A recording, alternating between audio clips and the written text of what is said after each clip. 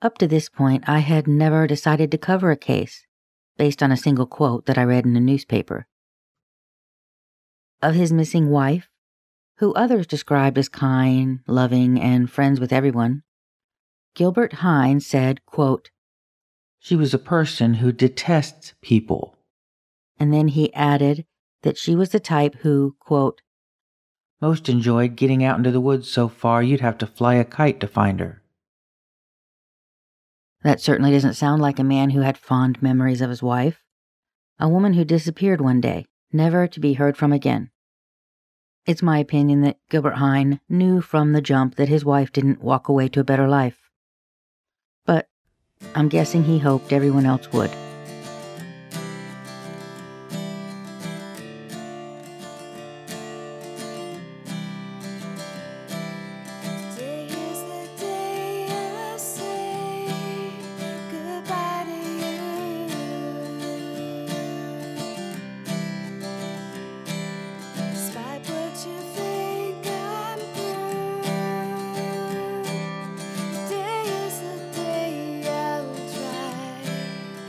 John David, the one that, I told you that there's no adoption on him because we all searched.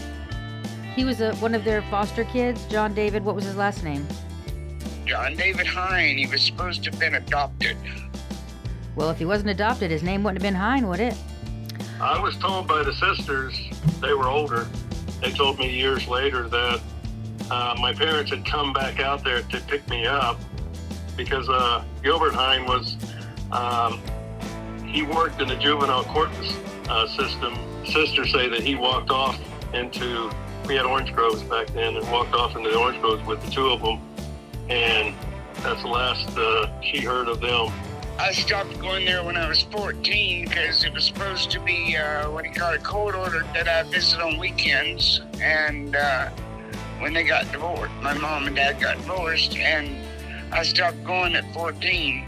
And then I went back at 18, and my mom said, "Did Gilbert ever touch you?" And I said, "Yeah, why do you think I stopped coming here?" And no. He had a little card that he had from the Sarasota hospital where you can clearly see where someone had taken an eraser and scratched out a name, and he put my name on there with a birthday. So I don't even know. My birthday's probably not even right.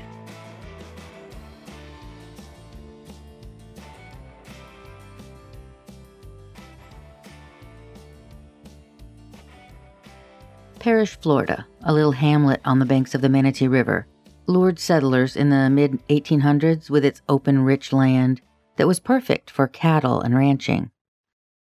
The area was also great for growing orange groves, which will yet again play a small part in this season's story. On January 15, 1972, Kathaleen Hine, or Kay, known to her friends, was scheduled to spend the day at the local fairgrounds in Palmetto, Florida. She was to be working in the poultry barn and had prearranged to meet a friend at the front gate when she arrived so that they could go in together. The first signs of a problem that day were when Kay called her daughter Betty around 7 or 8 that morning. Betty said that her mother told her she needed to talk to her about something important, and then she said she heard a scream, and something like, "I've got to, he's going to," and then the phone died. She tried to call back, but she got no answer, so Betty called her sister-in-law, Daphne Ford, and told her what had occurred. The women decided to go out and check on Kay at the ranch. About an hour after the call, Betty says that they arrived at the Hine property, and her mother's blue Ford was sitting inside the gate to the right of the house. She said she felt the hood, and it was cold. There was a Jeep truck parked closer to the house, and she said its hood was warm. She said that Gilbert Hine's Volkswagen was not there. When she opened the front door, she said there was an awful smell. There was furniture out of place, as if there had been a struggle. They noticed a footstool that was laying on its side, which the women had to step over to move further into the house. In the front bedroom, Betty saw her mother's gun holster laying in the middle of the floor, but her gun was nowhere to be found. In that same room, Kay's purse was laying on the dresser with items strewn about, and her keys were hanging off the edge, almost ready to fall to the floor. Betty said that the floor seemed wet. When they noticed what they believed to be a bullet hole beneath the bedroom window, both Betty and Daphne began to cry, and they immediately left the house. They did peer into Kay's car on the way out, and they saw her prescription sunglasses, which Betty said she never went anywhere without. The two women left and immediately went to notify Kay's father, Harold Folk, of what they had found. This is Cheryl, one of Kay Hine's daughters. What it was is I was living in El Paso, but I had borrowed like $36 from my mom I had met my second husband, and we were going to leave El Paso and wherever it was and go by bus or something. And anyway, I asked Mom to send me money. She sent me $36. And then after I got to El Paso, got 2 jobs, I sent her back $50. And she went and bought a 38 police special. And I know that she bought it because she bought it from a pawn shop there in Palmetto. And when I sent her money back, she loaned me, What did she want the gun for, did she tell you? Oh, I asked her that. She said, for rattlesnakes. And she said, one in particular. Now, it's notable that Betty did not mention in any of her statements that she had seen the 2 young boys at all, John David and Charlie, Kay and Gilbert Hine's sons, who were approximately 10 and 11 at the time. Harold Folk, Kay's father, went to his daughter's house shortly after being notified by his granddaughter. He said Kay's car was there, and as he walked to the door, he could hear children crying. It appeared to him that there had been a fight in one of the bedrooms.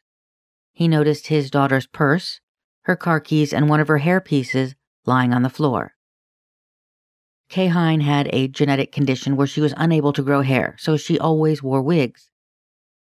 Her father would later say that he saw a stool lying on the floor with one of the legs broken off. So this seems to corroborate essentially what Betty and Daphne saw when they entered earlier.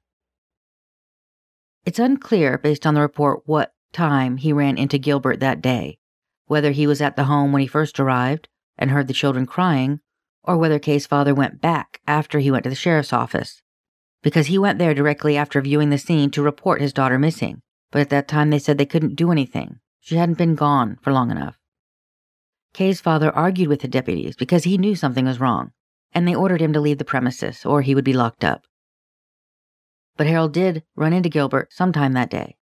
Again, it's not documented clearly if he went back or if he ran into him the first time he was at the property, but he said he asked his son-in-law what happened to Kay, and Gilbert told him that he had dropped her off at the fairgrounds, and then he said, "Harold, I'll take care of it," and he shut and locked the door, leaving Kay's father outside. This would become a pattern on the part of Gilbert Hine when anyone came by looking for Kay after that. He would shoo them off the property. Betty said that she went back to the ranch the next morning. Nobody was around, so she drove down Rye River Road and stopped her car at the gate that leads back into the ranch by the river. She was essentially trying to access the property from a different point than the main driveway. Betty climbed the gate and she said she noticed fresh tire tracks that looked like Jeep tire tracks. So she followed them a few yards and she noticed footprints deep in the sand. She continued to follow them until Gilbert's brother Clyde suddenly appeared and told her to get off the property and stay away. He had what she described as a rifle or a shotgun in his hands. But she wasn't deterred. Betty went back again the next day, now 2 days after she had spoken last with her mother. Her grandfather had told her that the boys were crying when he went out to visit the house.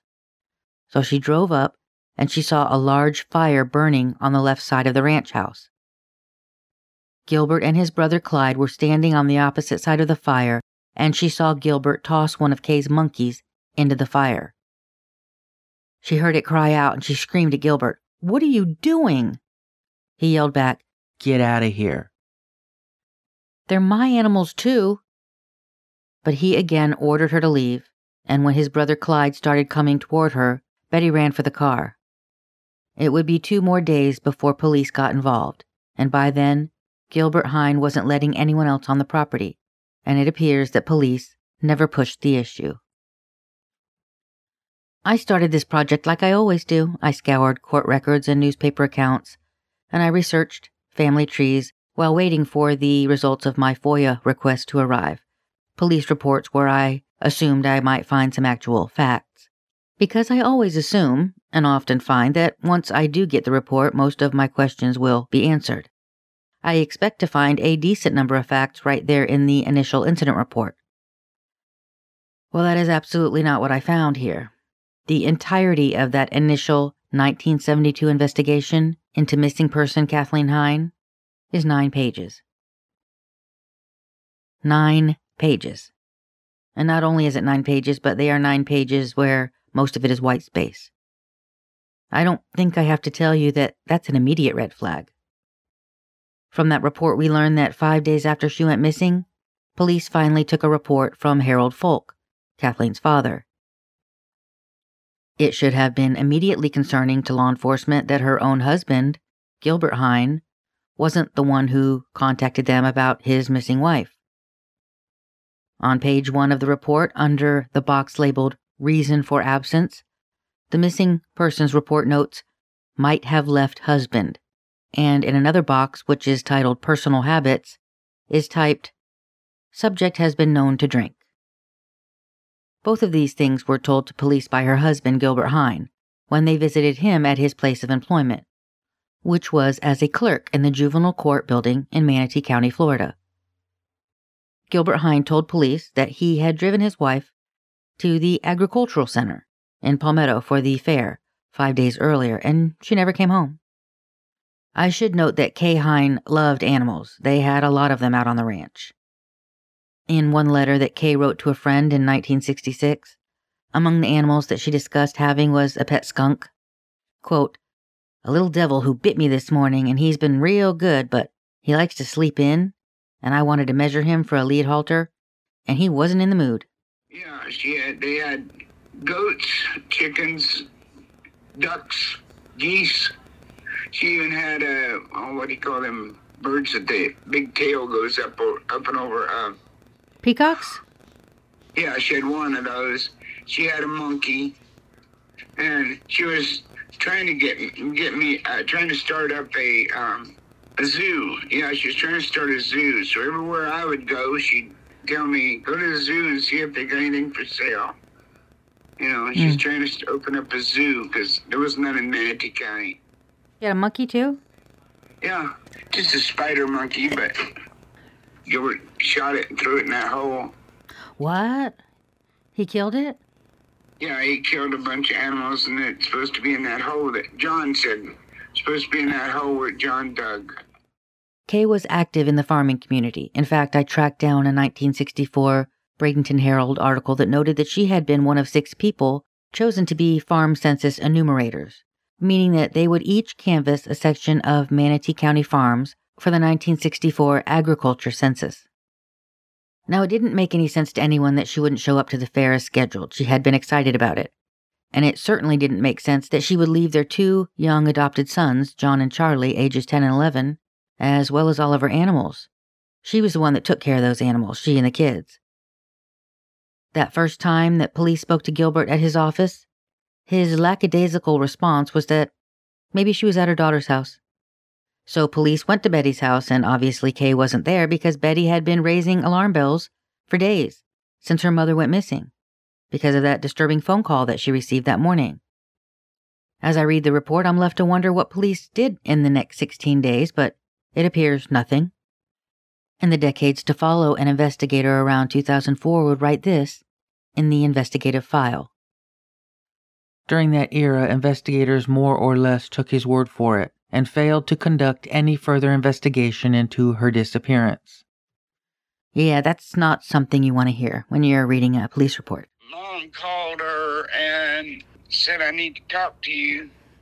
And then she screamed, and the phone went dead.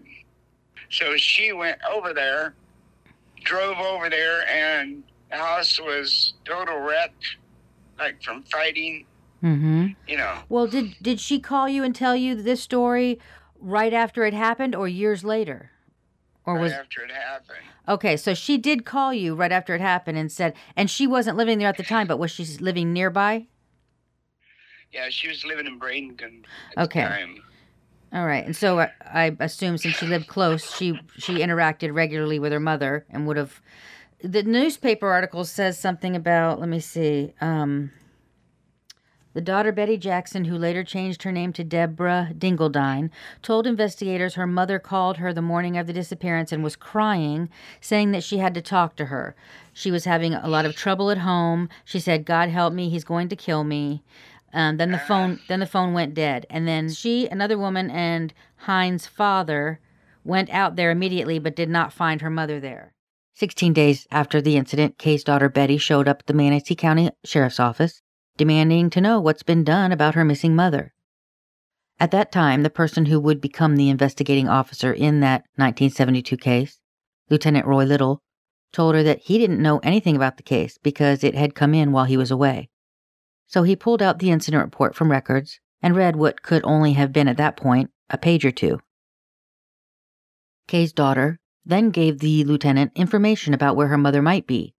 She had been told by someone, and apparently the investigator didn't bother to ask who, but Betty had been told that her mother was with a man by the name of Pat Duke, and they were holed up at a Holiday Inn in Joliet, Illinois. Room 207, to be specific. The next line reads as follows. I sent a teletype and received an answer stating that white female Kay Hine and white male Pat Duke checked into the Holiday Inn on January 16, 1972, and checked out 6 days later on the 22nd. So Lieutenant Little told Kay's daughter Betty this, and she said, "I don't believe you." I find it strange that this alleged teletype does not exist within that original 9-page file, given it was one of the very few things done from an investigative standpoint. It would be another 10 days before they learned that this tip was not accurate. This, according to newspaper accounts, because it wasn't even documented by the investigator. Allegedly, it was later learned that this was another woman with a similar name. And again, there's no information on how it was learned, how it was investigated. It's just a note in a newspaper article. But at the time, Betty knew it was false information, so she continued to call the police, saying that she didn't believe it. At one point, she spoke to a deputy that was working the front desk, and the report says that she cussed him out, and then she called the state attorney. Suffice to say, Betty Jackson, daughter of Kay Hine, knew from the beginning that something was wrong, but was being told that her suspicions were unfounded. So let me ask you this, what do you do when you know something's wrong but nobody is taking your concern seriously? What do you do? The investigators did go back a second time to speak with Gilbert Hine, again at his workplace at the court building. They never once asked him to come down to the station and give an actual witness account. This time he told the officer that he knew their office had done all that they could do to locate his wife, and he was very embarrassed that his stepdaughter was making such trouble for them. Not a single worry about his wife. He was more worried about how his stepdaughter was embarrassing him. When the lieutenant showed Mr. Hine the teletype from Illinois regarding his wife being holed up in a Holiday Inn with Mr. Pat Duke, Hine told the officer that Kay had done the very same thing about 14 years ago, and that she'd been running around with other men prior to leaving this last time. He failed to mention that it was him that she had been with 14 years earlier when she left her previous husband, and that she and Gilbert had been together since. Hine told police that Kay often stayed out all night, something that was refuted by literally every other person that I asked. Mr. Hine then assured the lieutenant that if he thought anything was wrong, he would have been the first to complain, and he promised to contact them if he heard anything from her or about her. But Gilbert Hine was not even remotely concerned about his missing wife. Over 3 weeks later, Mrs. Pat Duke called the Manatee County Sheriff's Office and wanted to know if what Betty Jackson had told her was true about her husband and Kay Hine. Apparently, Betty was busy blowing up her phone.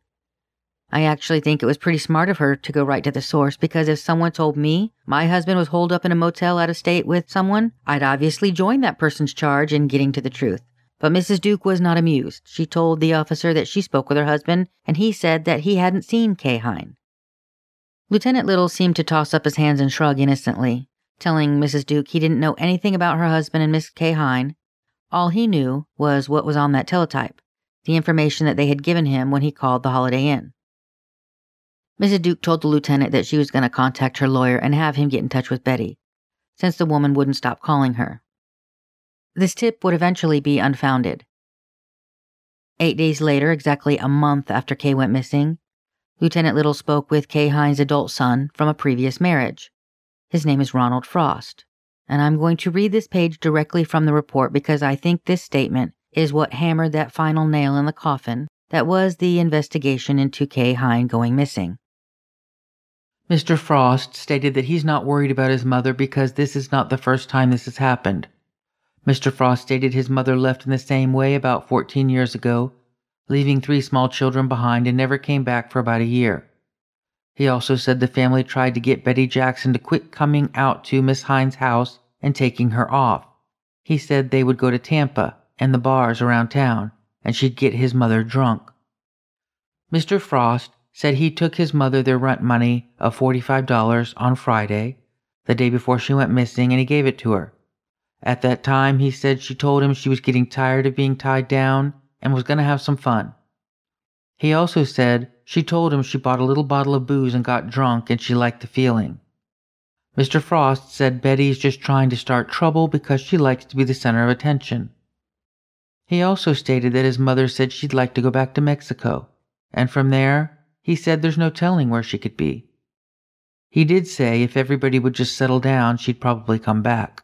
But as far as things go, he said he wasn't going to hunt for her. He will call if he hears anything.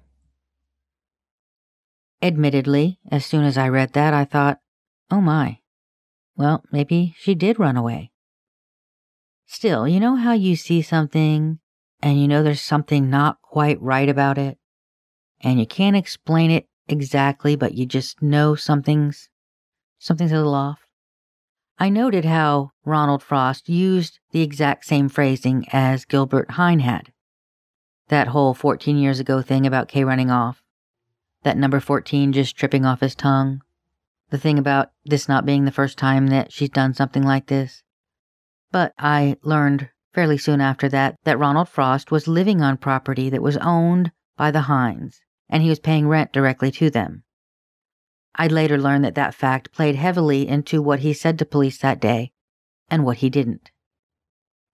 But if you're an investigator and you're hearing this from the son of a woman that you're being told is a drinker and appears to be itching to run off, I imagine it would tend to lead your investigation in a certain direction. While I'd expect officers to have a bit more intellectual curiosity in the matter of an actual human being suddenly leaving without her car, her prescription glasses, or a single belonging, we also have to remember we're talking about 1972.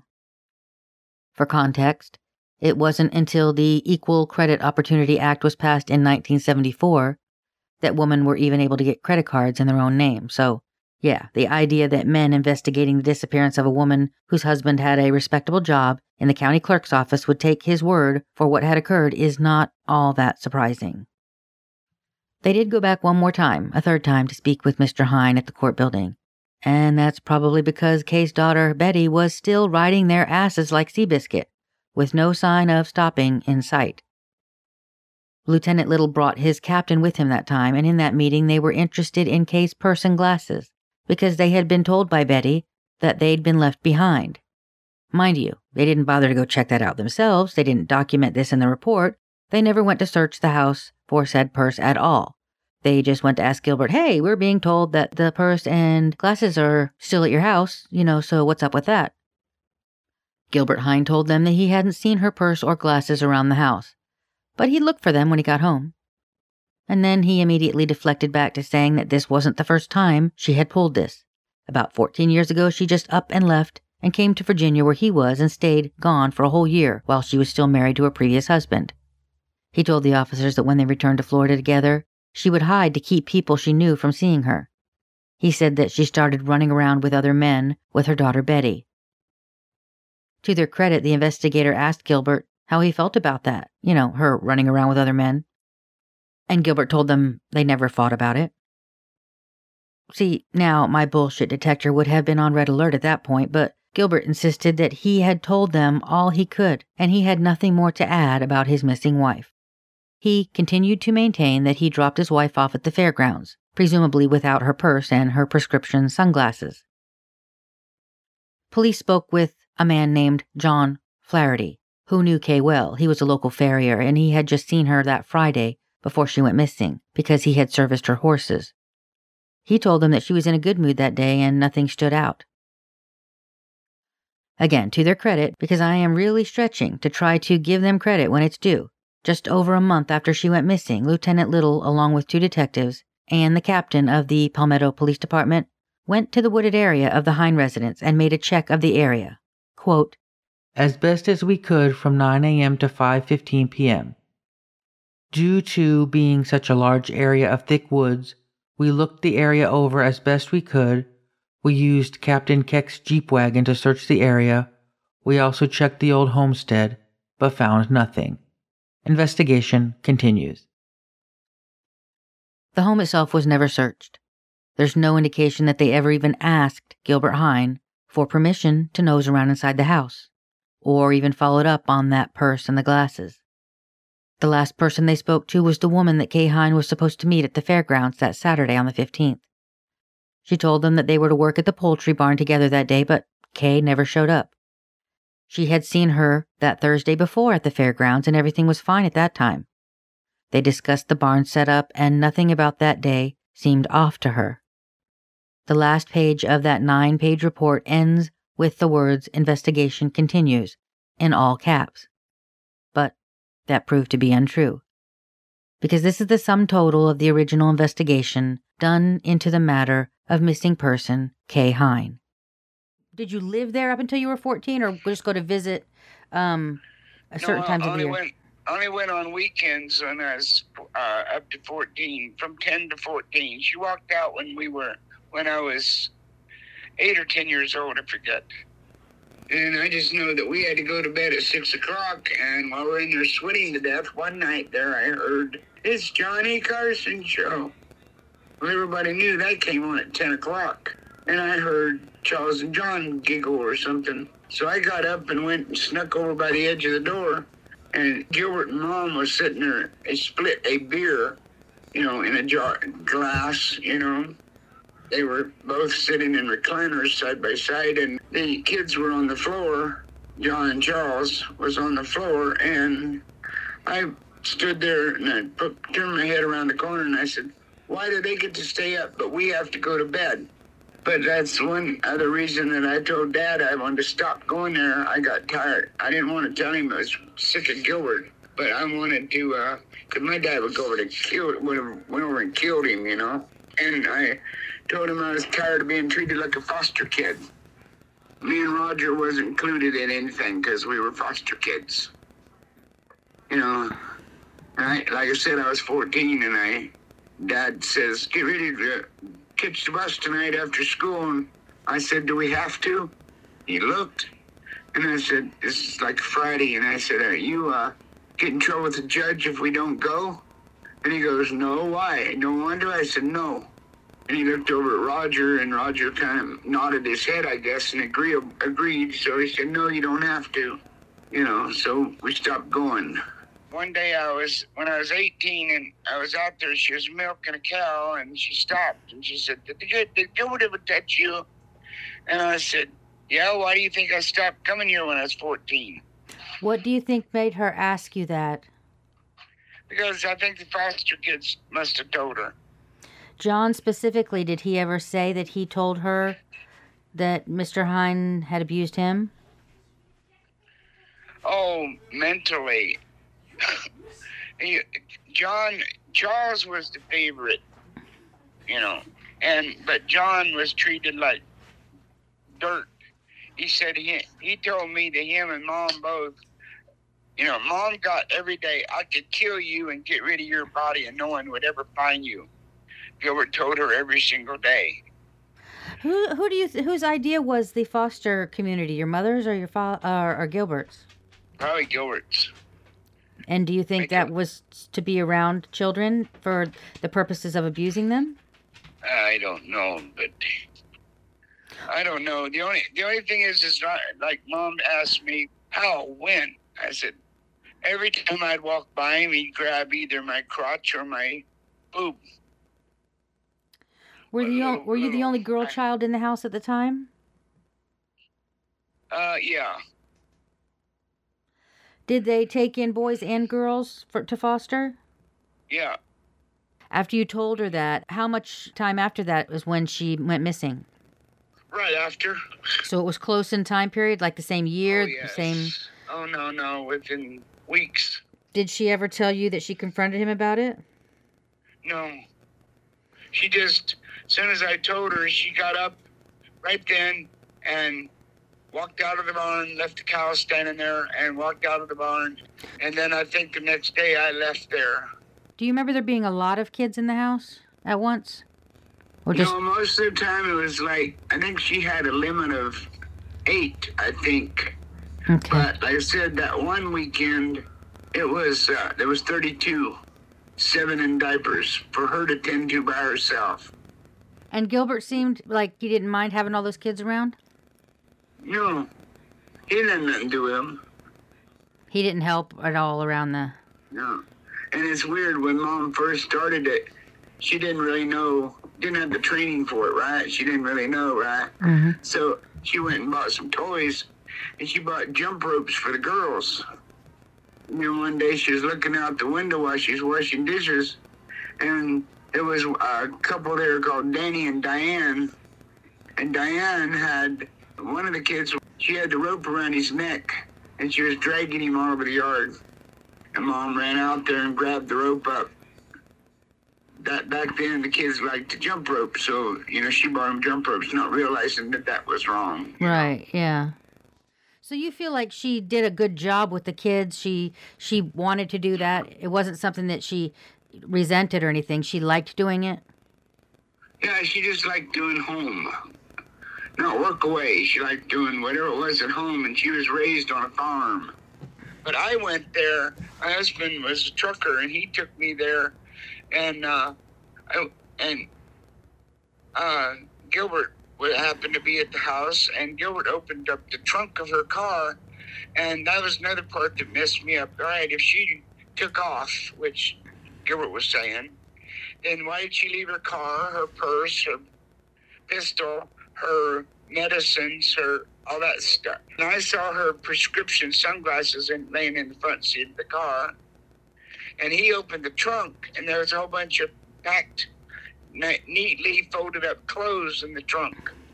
And I said, and he opened the trunk and showed me. And I said, what's all the clothes doing in her trunk? Well, I don't know. I guess she was planning a trip. Well, that's weird.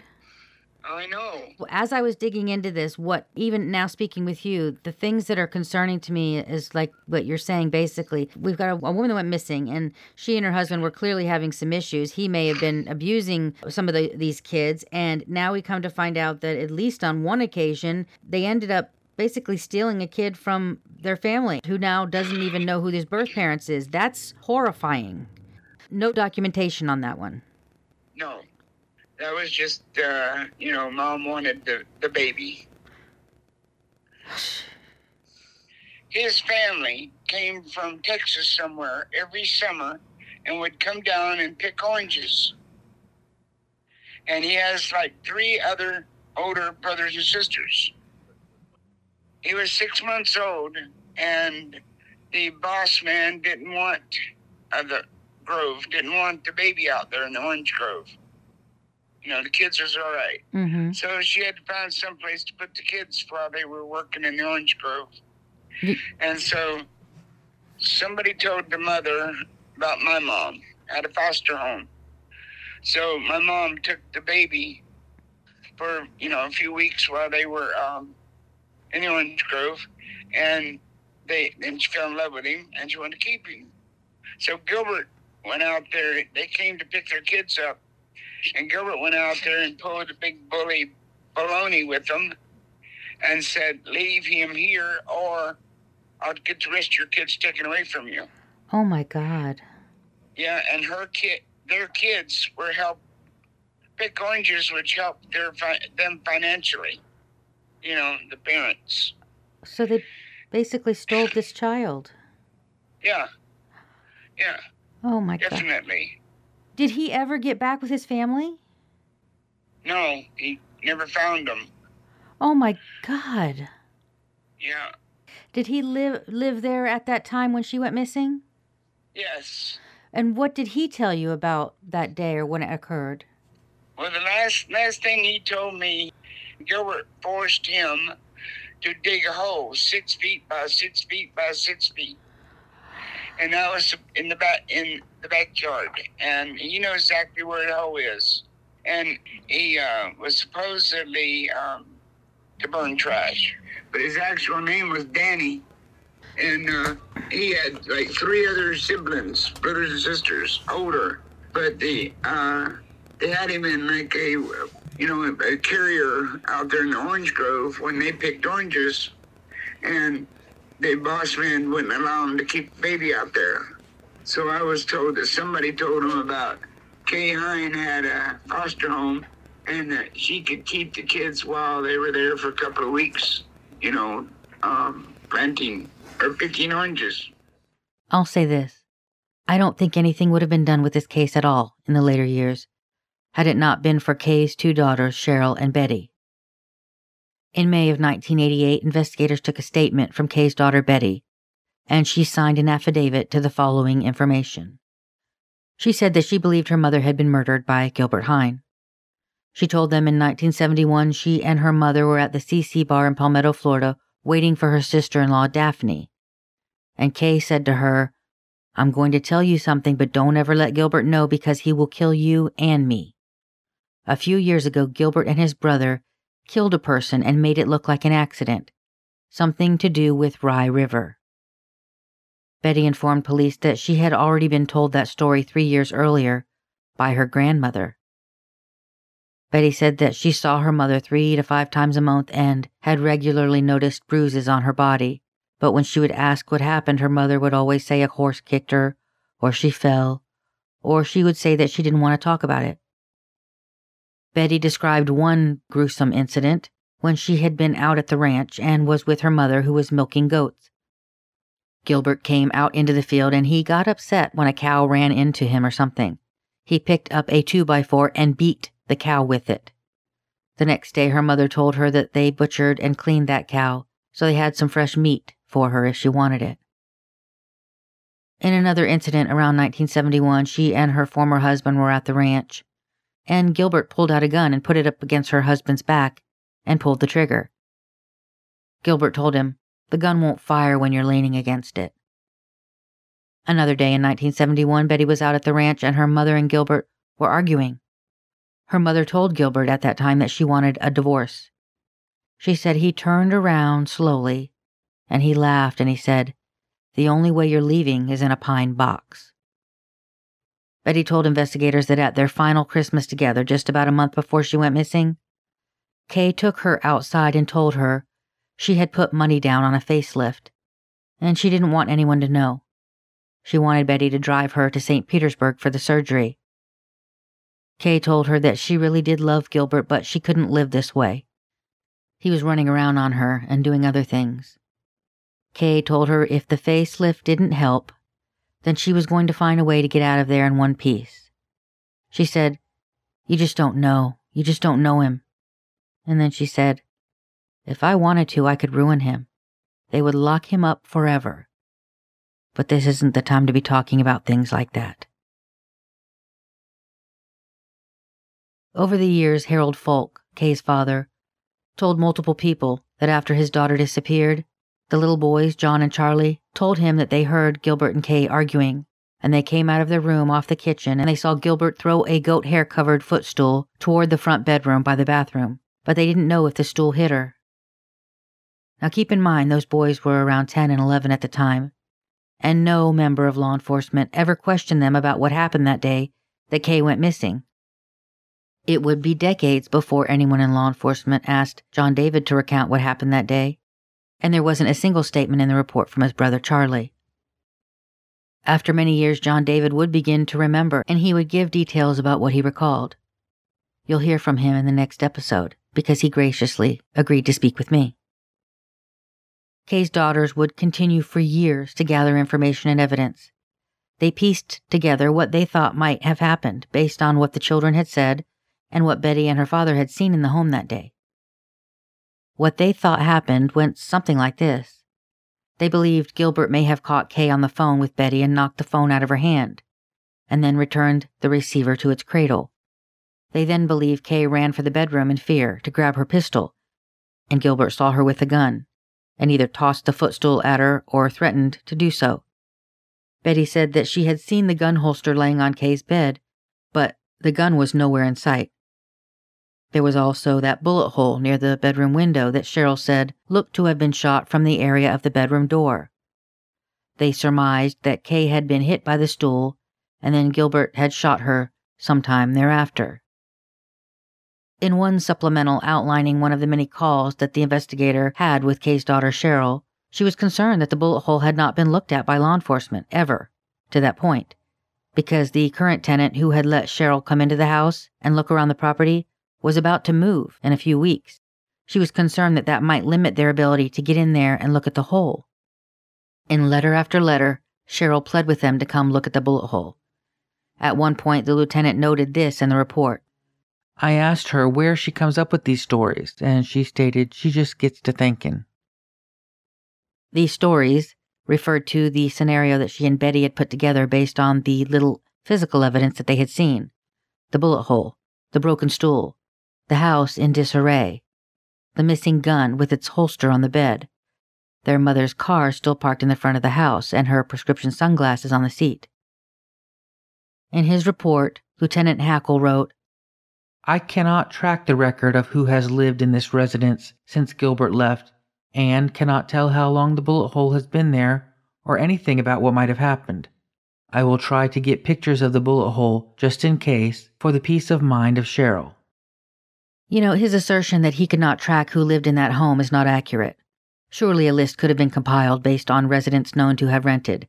Many of those names are mentioned later in this report that I received. A curious investigator might have approached each of them, working backward to see if, one, any of them remembered seeing the bullet hole when they moved in, and two, if any of them had discharged a weapon inside the home. That information could have narrowed down when the hole was there and wasn't there. Would any of this be concrete evidence? No, but if you had multiple residents sign affidavits saying that the hole was there when they moved in, and you had the gumption and wherewithal to follow that thread back to when Gilbert first rented the home out because he lived there for a long time after his wife went missing, perhaps you might have a solid piece of circumstantial evidence at the other end of pulling that thread. It's not that Lieutenant Hackle couldn't track that evidence down. It's that he didn't want to, and that's unfortunate. I cannot reiterate strongly enough how much work Kay's daughters did, trying to find the truth, how many hours they both put in. They understood the problems with Gilbert's story. Here's one very simple question posed by Kay's daughter, Cheryl, in one of her letters to police. Why would Gilbert have driven Kay to the fair? He told police she never came home, but he was never even asked how she was supposed to get home if he was the one who took her. She didn't have her car. That is a very good question. Kay's father, Harold Folk, would later tell police that her car was packed up with things for the fair inside, and he saw evidence of a huge struggle inside the home when Betty called him that day worried about her mother. Her daughter Cheryl says that years later Gilbert would show her boxes of Kay's clothes in her own car trunk and laugh and say, "Guess she was planning a trip." Gilbert Hine's story was clearly inconsistent. First, he insisted that she had run off with someone, but he also said at the same time that he dropped her off at the fair. Neither of those make sense. If she ran off with someone, you'd think she would take her car, purse, glasses, medication. None of that was missing. And if she went to the fair, why was her car parked in front of the house packed with items for the fair? I don't believe Kathaleen Hine ever left her house that day. In fact, she may never have left that property, ever. What I found out through the years is It was called Rye Road. Gilbert Hine's mother was a Rye. Oh. And lived right up the road from them toward the river. And the Rye owned all that land on both sides, all the way to the river. And I was told this by his brother Ward and his wife. They owned all of that property on both sides. From what Betty claimed, she was shot, burned, and buried on that property. And it's obvious she was shot in the house because there's a bullet hole in the wall below the window. I saw it. But there used to be a barn in the back of it, and he burned that down first thing. And then there was a goat barn, and he burned that down. And then there was, after my mom disappeared, and then there was 2 cabins off to the close to, well, the right side of it. There was 2 cabins there, and he burned those down. Anything that was, about Mom, he burned down. So there's only the house left. Stay tuned. Original music this season by Lauren Marie and Tom Lively of the Houston-based duo Million Stars Missing.